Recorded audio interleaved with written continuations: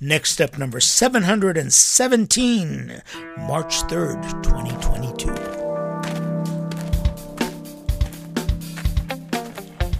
Hi there, this is Susie from In His Shoes Ministries. Thanks for tuning into the Next Step with Father Vazgen. We are the voice of Orthodoxy, a weekly podcast started in 2008 that looks at life through the lens of Armenian Orthodoxy. If you're joining us for the first time, we're so glad you're here, and if you're a regular listener, welcome back. In these weekly episodes, you will find that Father Vazgen's messages are timely, thought-provoking, and based on the solid principles of Christ's love, faith, and hope.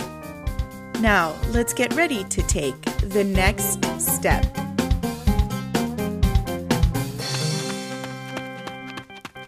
Okay, come here. Okay, listen really carefully. You can hear him. Hear the dogs barking? Yeah, I know. Let's go back into the soundproof area. Oh, they are just so loud, and they drive me crazy. The dogs barking. Do you know that there's an expression in Armenian? Shuna gahache, Caravan Dogs. The dogs bark, and the caravan keeps going. And the caravan is on its way. I can hear the merry gypsy play. Mama, I look at Amaru. Yes, it's an expression that people make noise, but you keep doing your business. You keep doing your work. The dogs bark, the dogs howl. They're out there. Anything unusual, they're going to be barking about it. But that's all it is. It's a bark. And the caravan keeps going. It keeps going despite all the barking. Well, this little truth is being played out on the world stage once again right now, right? The world is barking. Everybody's barking. Putin, you've got to stop this war. And the caravan just continues. The war's continuing. Here we are, the first week. By the time you're listening to this, it'll be well into the 10th, 11th day of the war in the Ukraine. And it's really one of those sad realities when you start looking at the facts around it and our reaction to it, that really we don't have anything else to do but to bark. That's all we can do.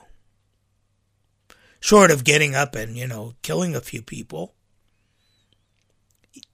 I've thrown out that hypothetical question several times. If you were around the day before Talat Pasha ordered the extermination of the Armenians, and you killed them, that'd be okay? Of course. If you were there before Hitler went on his rampage and you could take care of him, would that be okay? And now we're seeing it unfold right in front of our eyes. This is not a war about Russia against the Ukraine. This is Putin's war.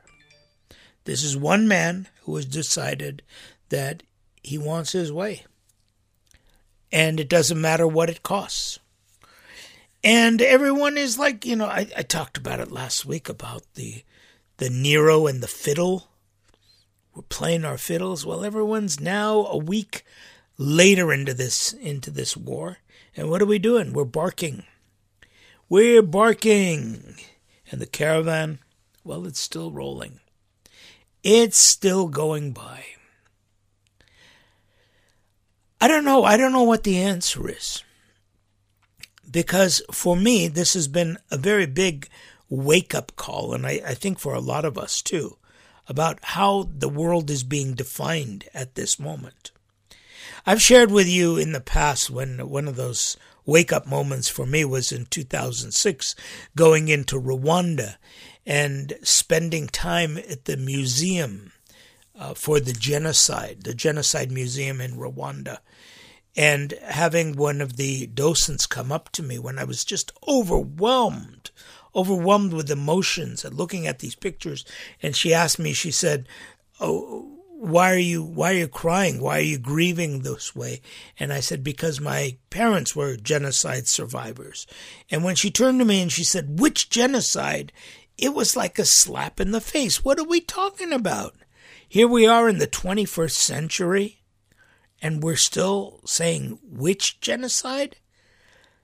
Like, shouldn't it have been a singular event? Well, we know it wasn't, right? Just 15 years after the Armenian genocide, you have Adolf Hitler saying, "Who remembers the annihilation of the Armenians?" Here it is, 15 years, that's all. 1938, when Adolf Hitler said that before going into Poland. Don't worry about it. Who remembers the Armenians? And then since then, we saw Cambodia, Pol Pot. Since then, we saw Bosnia. We saw Rwanda, Ethiopia. Yeah, one right after the other. And then Darfur. And all being identified as genocide. It's like a slap in the face. Wake up! Wake up! What are you talking about, genocide? The recognition. Talking about the theoretical, the parameters of genocide, the 8 steps of genocide. We see it, we know it, we study it, and yet it takes place. And there are people that are just people who are committing these crimes against humanity, and you get up and you slap them. You bark at them. You say, "No, don't do it. It's wrong to do it." But they do it. They do it, right? Yeah, we try to control it. We have all kinds of these civil ways of talking about it. But these are not civil people. Civil comes from the word, from civics. Organized, the government, these small little enclaves, these cities. In Armenian, it's so clear. There are two expressions. Karakavar. Karak comes from civilized, means from the city. Karak, from the city. In other words, you know how to deal with people. Unkarakavar is you don't know how to deal with people. You are uncivilized. You are not from the city. Well, we try to play the game out, right? Like everyone's going to go by the city rules. By what civilization, by what society says is right and wrong. These people don't care. The dogs are barking and saying, "Hey, stay in line. We have the United Nations." What is that but a big dog bark at someone like Putin, who's looking and saying, "I'm carrying the caravan straight through. I'm going to take it right through." And the war continues. The war continues and people are dying.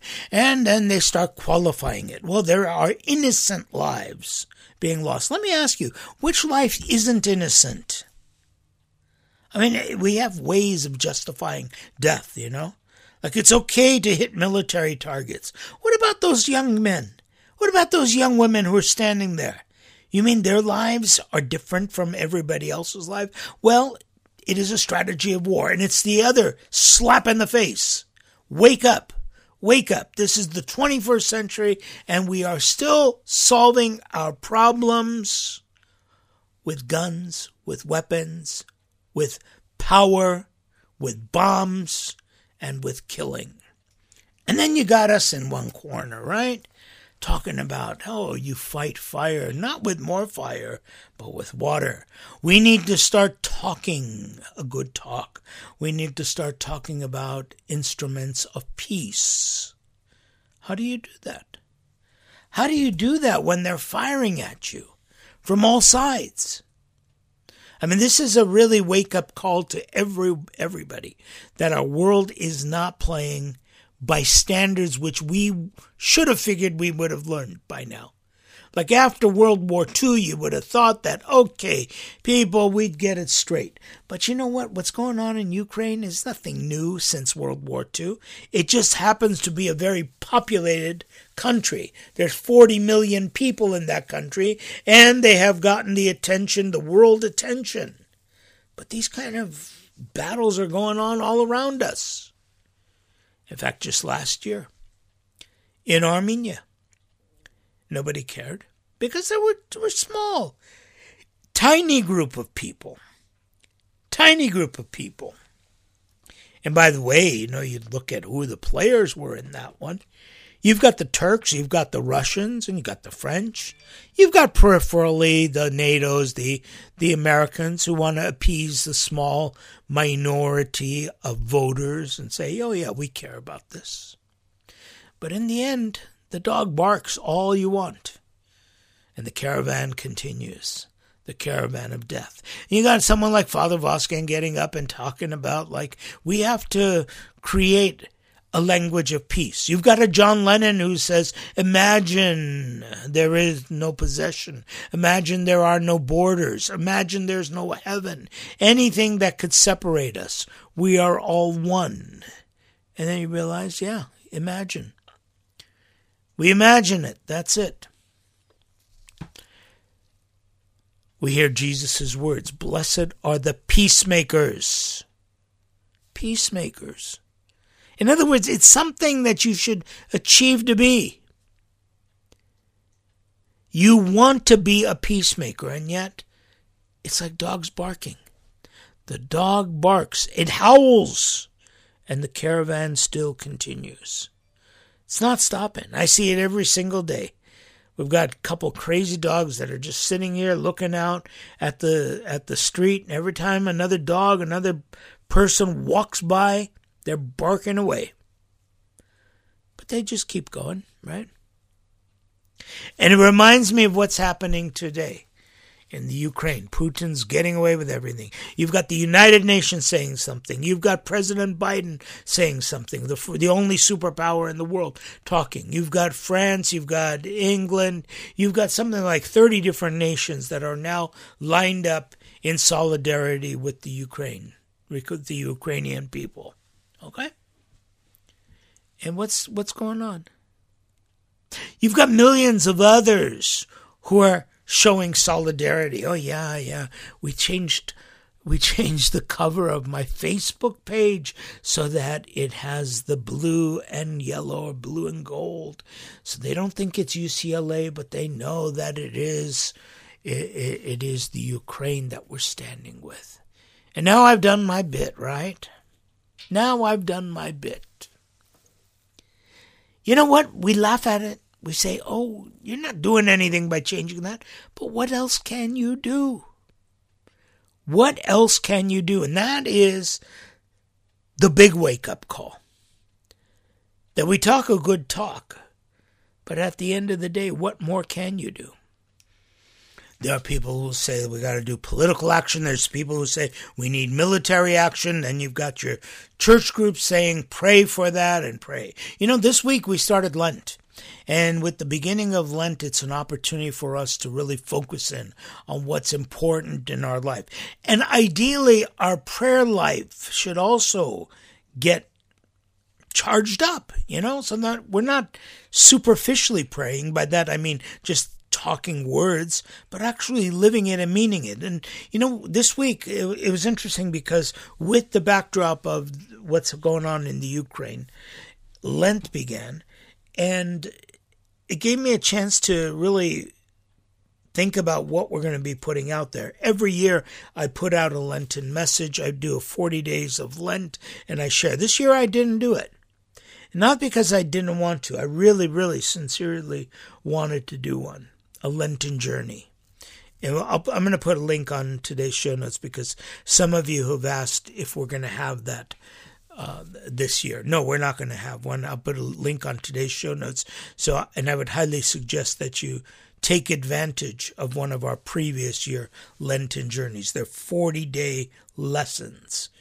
And not because I produce them, but I sincerely believe these are so important that you get on a regimen of really listening to one a day. It's beautiful because it's a prayer, it's a reflection, and it's a passage, you know. It's literally a journey, and you pass through this Lenten period. So as I was preparing myself for this Lenten season and thinking about a Lenten journey and the topic and everything, of course, I prayed. And I pray about it. And, you know, for me, it's important when I pray the Lord's Prayer, it's important for me to hear the words that I'm saying, not just recite them, Our Father who art in heaven, hallowed be thy name, but to actually listen to what's being said, because often in ritualized prayer, you have a tendency to just repeat it as a recitation rather than something with meaning. And so this year, as I was preparing for the Lenten season and Lenten journey, as I went into prayer, I also read the passage that came as a preface to the Lord's Prayer. It comes to us from Matthew chapter 6. And something very profound, a profound revelation, like hit me. It was in these words that are a preface to the Lord's Prayer. It's Jesus in the Sermon on the Mount. Before he offers, this is how you should pray, he says, and when you pray, do not use vain repetitions as the heathen do, for they think they will be heard for their many words. Therefore do not be like them, for your Father knows the things you have need of before you ask him. In this manner therefore pray, Our Father in heaven, hallowed be your name, your kingdom come, your will be done on earth as it is in heaven. Give us this day our daily bread, and forgive us our debts as we forgive our debtors. And do not lead us into temptation, but deliver us from the evil one. For yours is the kingdom and the power and the glory forever and ever. Amen. Did you catch the preface?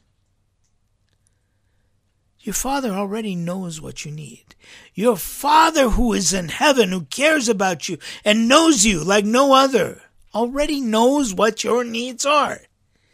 And it hit me. We're praying for the Ukraine. You think God doesn't know that we want peace? You think God doesn't know and he's going to listen to us and say, okay, let there be peace? No, this is about listening ourselves to these words. Your Father already knows what your needs are. God already knows our needs. But do we know them? And so I want to challenge you today. Yeah, don't wait. Don't put it off. Today, we're in Lent. I want you to do this, okay?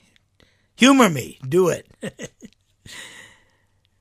I want you to recite the Lord's Prayer, thinking about the meaning of the words, each of the words, the phrases.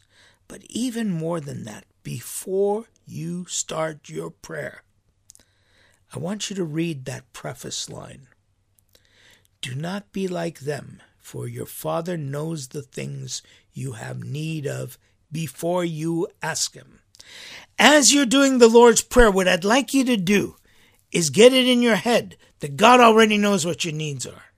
He already knows that your aunt needs a kidney transplant. He already knows that your father's business isn't doing well. He already knows that your children are having difficulties. He knows those things, okay? And with the knowledge of him knowing, then offer your prayer. I'll tell you something. It was very different for me this week, because I was praying for the Ukraine and the Ukrainians. And it occurred to me, you think God doesn't already know that we need peace in the Ukraine? Of course he knows. So what am I praying for? What am I praying for? And then I said, Our Father, who art in heaven, hallowed be thy name. And all of a sudden, each of those words had a different meaning. So I'm challenging you, okay? Take that challenge. I hope you'll do it. And I'd love to hear from you. Let me know what you think. Let me know what came out from your heart in that very special prayer life. We're going to take a break right now, as we do every week. We're going to play a song of the day, and I think you'll understand why I picked this one.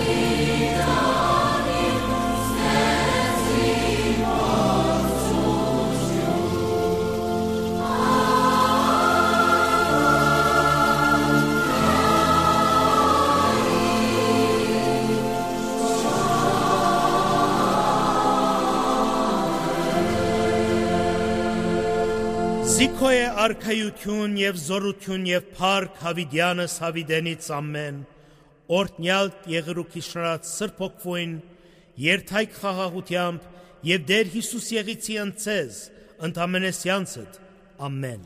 Well, very appropriate for the subject, right? The Lord's Prayer, Our Father who art in heaven. In Armenian, Hayr mer vorhergines, yes. That is the St. Gregory Armenian Church Youth Choir, produced in 2002 under the direction of Dr. Nubar Setyan.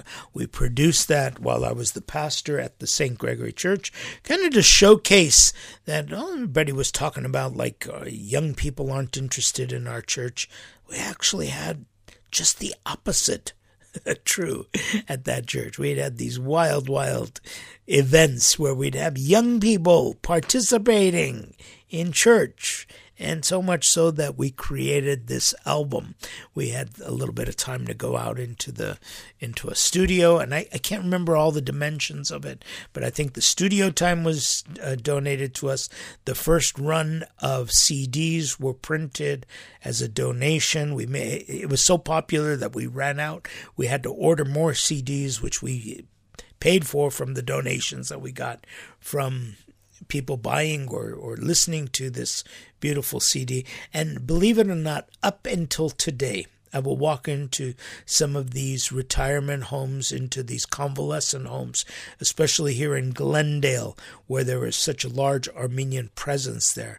And people will come up to me and say, thank you. Every Sunday morning, the nurses put that CD on, and we hear your choir, we hear your voice, we hear the prayers that are offered by these children. So it's very fulfilling in that manner too. That is called Focused Vision, a name we came up with because when you focus your vision on the Holy Divine Liturgy, the Badarak, everything else falls into place.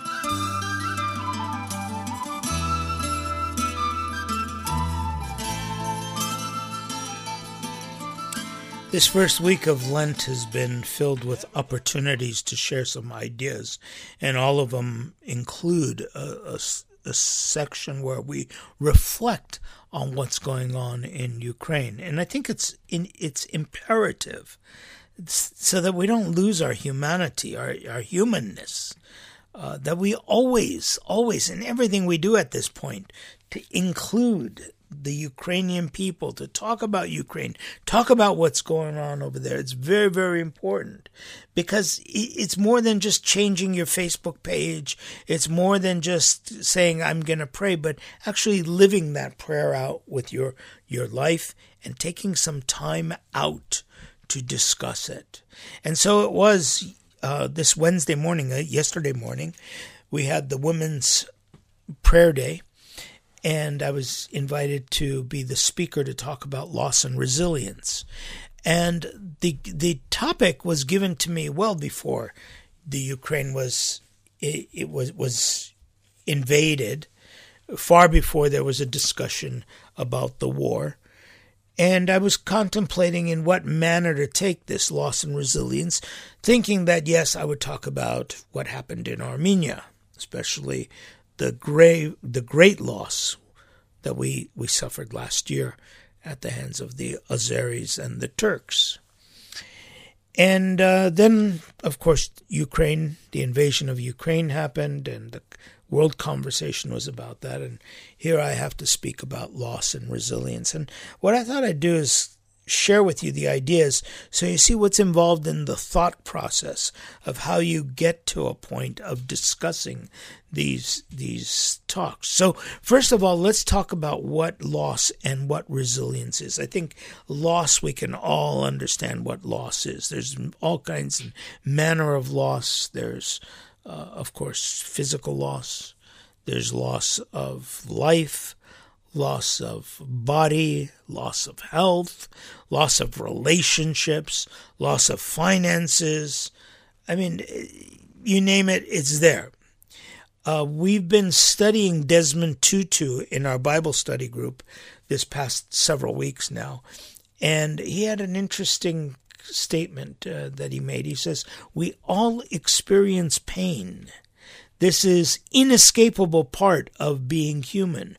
Hurt, insult, harm, and loss are inevitable aspects of our lives. So there you have it. This is what we're talking about when we talk about loss. Hurt, insult, harm. These are all part of what we're discussing as loss. We've lost something. Tutu continues to say, psychology calls it trauma, and it often leaves deep scars on our souls. However, it is not the trauma itself that defines us. It is the meaning we make out of our experiences that defines both who we are and who we ultimately become. Let me repeat that last part. It is the meaning we make of our experiences that defines both who we are and who we ultimately become. So herein you have the beginnings of the argument for resilience. If there's going to be loss, we've got to talk also about resilience. Now, I had a difficult part in preparing for my speech. I had a little difficulty in kind of understanding this word resilience, especially when I was doing the Armenian translation for this, because resilience means, well, literally it means that elasticity, to have that flexibility. And that elasticity is what allows you to, like a spring, like when you go down, or like a ball, you hit the ground and you pop back up, right? That's the elasticity. But that's also what resilience is. It means coming back after the loss. You've lost everything. Now, how do you come back? How are you able to look at the world again, renewed and ready to take it on? It's difficult. It's difficult. And that's what we talk about when we talk about resilience. Is it something that we have inside of us? Is it possible? Can everyone be resilient? So that was my task. My task was to talk about loss and resilience. And especially in a day and age like today, where we're seeing pictures of Ukraine, seeing loss, so incredible. And the question comes up, will we be able to stand up? Will we be able to stand up again? Will the Ukrainian people be able to stand up in the face of this horrible experience of war?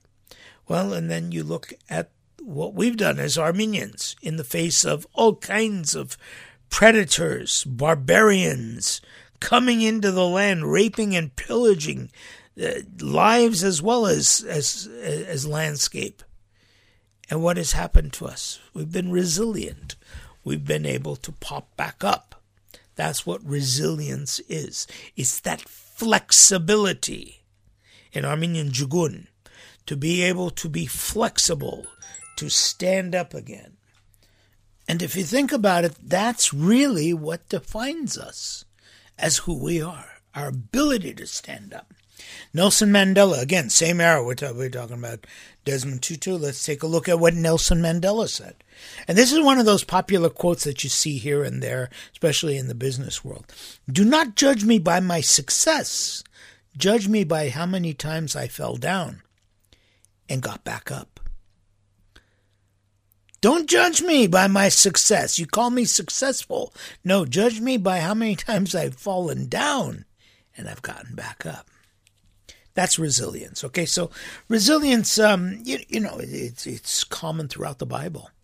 Throughout the entire Bible, you have instances about pressing on, for instance. St. Paul writes about it in Philippians, about pressing on, overcoming hardships and temptations in Romans. In James, the apostle writes, preserve how to persevere in the face of trials. And of course, throughout the entire scriptures, Joseph, Moses, all these characters, they are all known by their resilience. They've all fallen and they've all stood up.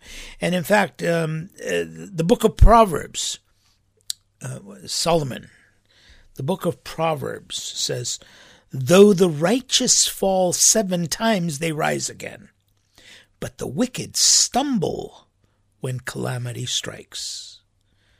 Righteous people fall 7 times, but they rise again. But the wicked ones, these are the people that have a difficult time because they stumble when calamity falls. It kind of plays it up the other way, doesn't it? Like, not about how you deal with life, but are you good or bad? And that'll decide how you end up. But think about it in terms of the examples that are given throughout Scripture, and then the Proverbs defining those examples in people. So throughout Scripture, you find these stories of resilience. In fact, during the Lenten period, you know that each Sunday of Lent has a unique name. And if you think about it, every story during the Lenten season, every Sunday is dedicated to this concept of resilience, whether it's the first one, expulsion from paradise, we are expelled, the resilience with which we come back in, the prodigal son, the story of the dishonest steward, the unjust judge. You say, well, it's not about him, but think about the resilience of the woman. This is Luke chapter 18, the resilience of the woman who gets turned down constantly, but keeps coming back. That's resilience, right? All the way to Advent and Palm Sunday. It's all about return. It's all about popping back up. And you find that. But listen to this.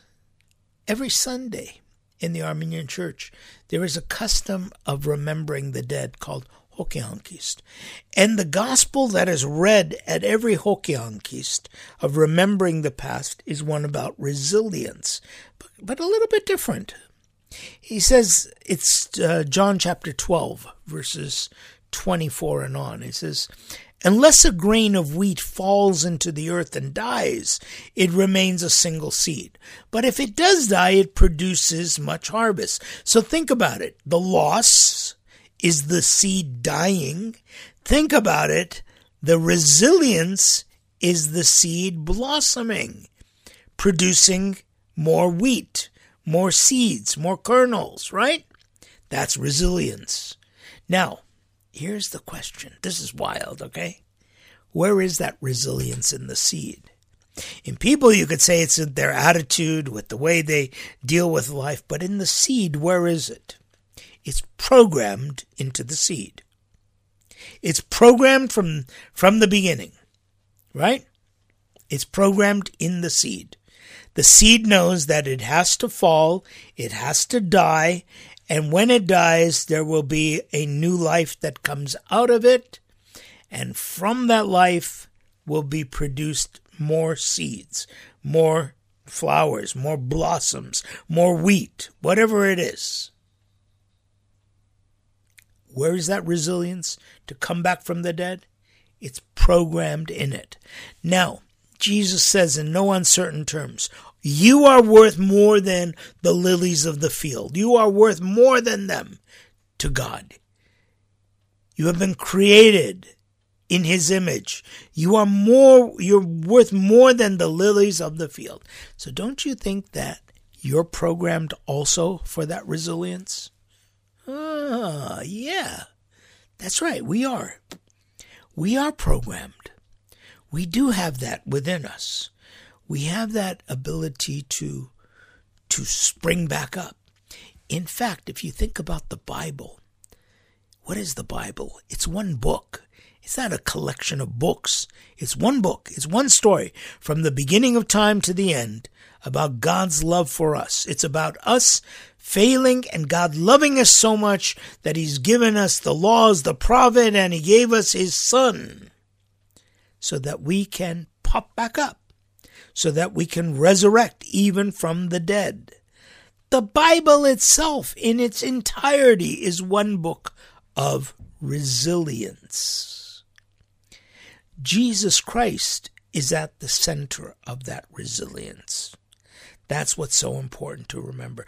During the Divine Liturgy of the Armenian Church, the celebrant, in preparing the gifts to become the body and blood of Jesus Christ, he says, he remembers in a prayer, he says, from the very beginning, you, God, did care for us who had fallen into sin, and you comforted us in diverse manners. You gave us the prophets, the law, the priesthood, and even sacrificing, animal sacrifices.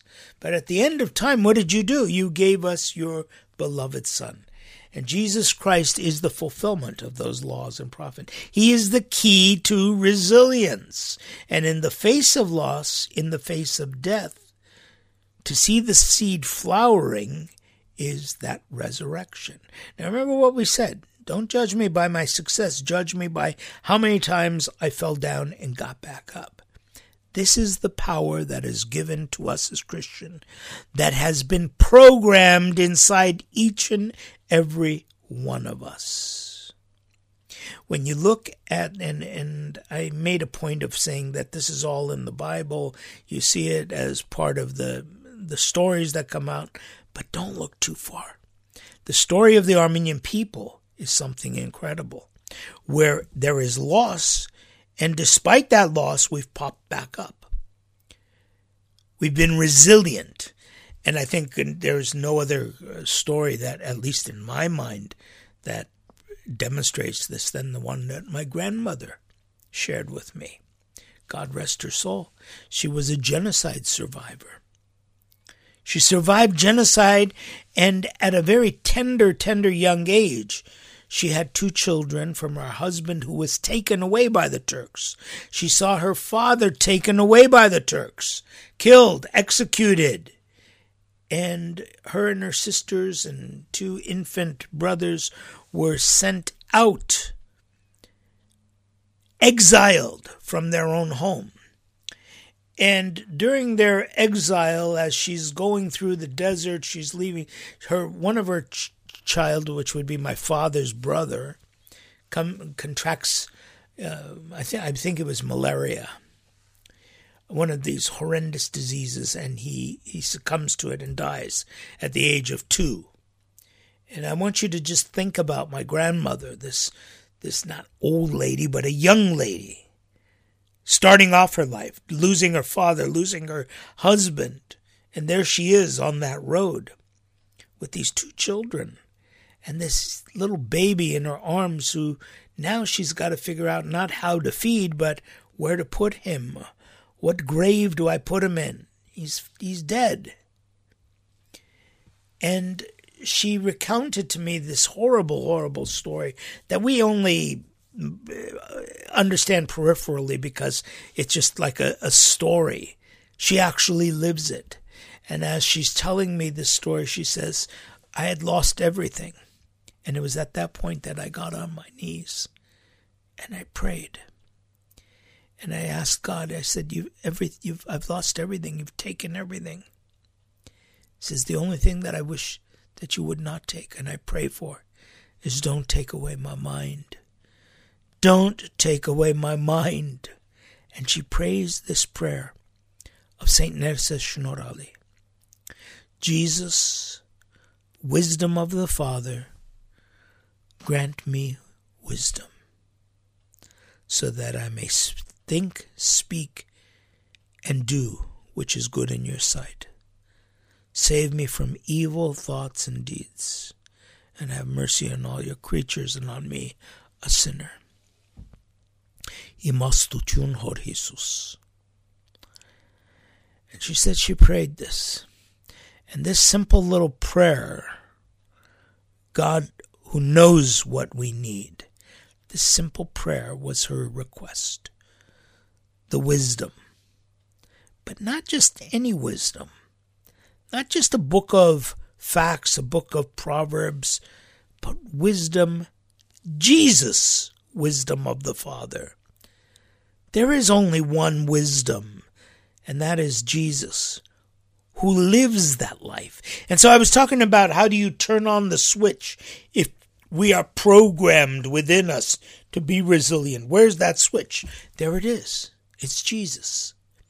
To turn on that switch, to be resilient against all kinds of losses that we suffer in our lives.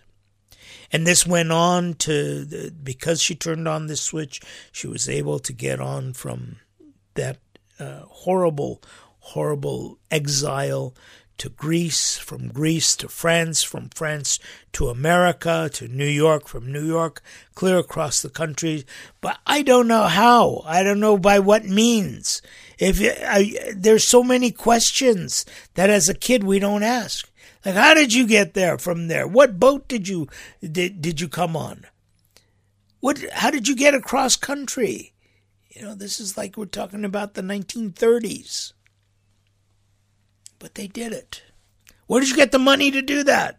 How did you do that? But they did it. The resilience. Jesus, wisdom of the Father. And this is really what comes to us. And I'm going to give you a second challenge today. I gave you the first one during the first half. This is the second challenge, which I give it to you as a chance to try it out during the Lenten season. Find that button inside of you. Find that resilience. What is it that's preventing you from being resilient, from standing up, even when you've fallen? And know that you are programmed to be like that seed. You have the programming inside of the seed. You have a program inside of you. That all it needs to be done is to be run. That program you need somebody to press that button and say, okay, let's get it moving. Let's make the program run. Much like an app on your phone, right? It's there. It's in the menu, but until you press it, it's not going to activate. Let's go ahead and activate it. It's the program of resilience. And it begins with Jesus, the wisdom of the Father. Here's Susie.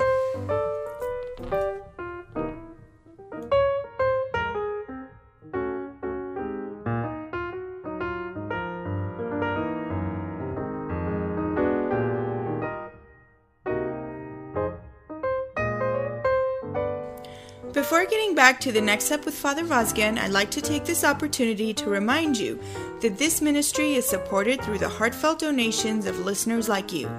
Thanks for keeping us in your prayers and partnering with this expanding and dynamic outreach. The next step is entering homes and communities with a solid message proclaiming God's message of love, forgiveness, and compassion. We look forward to your comments and words of encouragement. Please consider partnering in this dynamic ministry by making a contribution. By pressing on the donate button on our website, you can set up automatic donations, either weekly, monthly, or annually. Your donation goes a long way in furthering this ministry. Even more, tell your friends and family by sharing the Next Step link or website with them. We're on iTunes and Blueberry as well as Facebook and Twitter. We are excited about this ministry and invite you to share in our enthusiasm. This is Susie wishing you all of God's blessings in your life. We now return to the Next Step with Father Vazgen. Thank you, Susie. And hey, can I tell you about something really exciting that's going to be happening in just a couple weeks? March 19th. Yes, in the Western tradition, that is St. Joseph's Day. And I happen to know that for a fact. It's also the day that the swallows return to Capistrano. It also is the day for this year's Reclaim. And I'm going to invite you, no matter where you are, if you can, beg, buy, or steal a ticket, come out to Burbank. Come out to the Reclaim Conference. This is the 6th year we're doing it. This year it's called Reclaim Family. And especially the assaults that the family has taken, this is a time for us to stand and talk about reclaiming that family. And I hope you'll join us. It's a one-day conference, takes place from 9 in the morning till 5 in the evening. It's at the St. Leon Armenian Cathedral in beautiful Burbank, California. And I know it's difficult for many people, but it's also easy for others who are in the sound of my voice. It's maybe a half-day trip for some people by sitting in their car and coming over. I know it's a couple hours from places like Costa Mesa and San Diego. Whatever the case it is, it's going to be a great time. We're going to be together. And it'll give you a chance to think about things that, unfortunately, we don't have often enough time to think about in the usual life that we lead. For instance, how to communicate within families. What does family mean to a single person? What about domestic violence? What about end-of-life decisions that we have to make that are now consuming many families, that have torn apart families? So many dimensions. And I hope that you will come. You will be part of this conference. It's called Reclaim Family. And you can learn about it. There'll be a link on today's show notes. I ask you to click on it, take a look at it, and if you can make it down that day, please do. Join us, March 19th. Well, that does it for today's show. I want to thank you for joining us and for all of your support and your love, and especially for your prayers. On behalf of the wonderful team that put together today's show, Susie, our producer, and myself, Father Vazgen, I look forward to seeing you again next week when we will take the next step.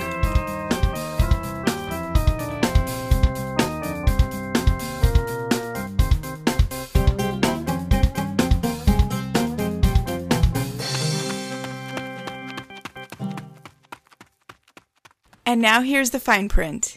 The information and comments presented within this podcast and our website do not necessarily represent the views of the Armenian Church hierarchy, but are presented as a challenge to define the dynamics of Armenian Orthodoxy in all aspects of life. Listening to these shows is habit-forming. Addictive behavior associated with the next step is rarely, if ever, remedied. Rather, the next step is known to relieve and cure common cases of narrow-mindedness, prejudice, numbskulledness, and glaucoma in patients over the age of 20. Results may vary depending on credit rating. Findings are based on double-blind studies conducted in Istanbul and Jerusalem. Side effects include mind expansion, clarity of focus, higher rates of heart palpitations, sensitivity to the pain of others, and occasional nausea. The management and production crew of ePostal.net take full responsibility for changes you will experience. Not valid with any other offer. Forgot to ask you if you're seeing the same sky as we are. Bye.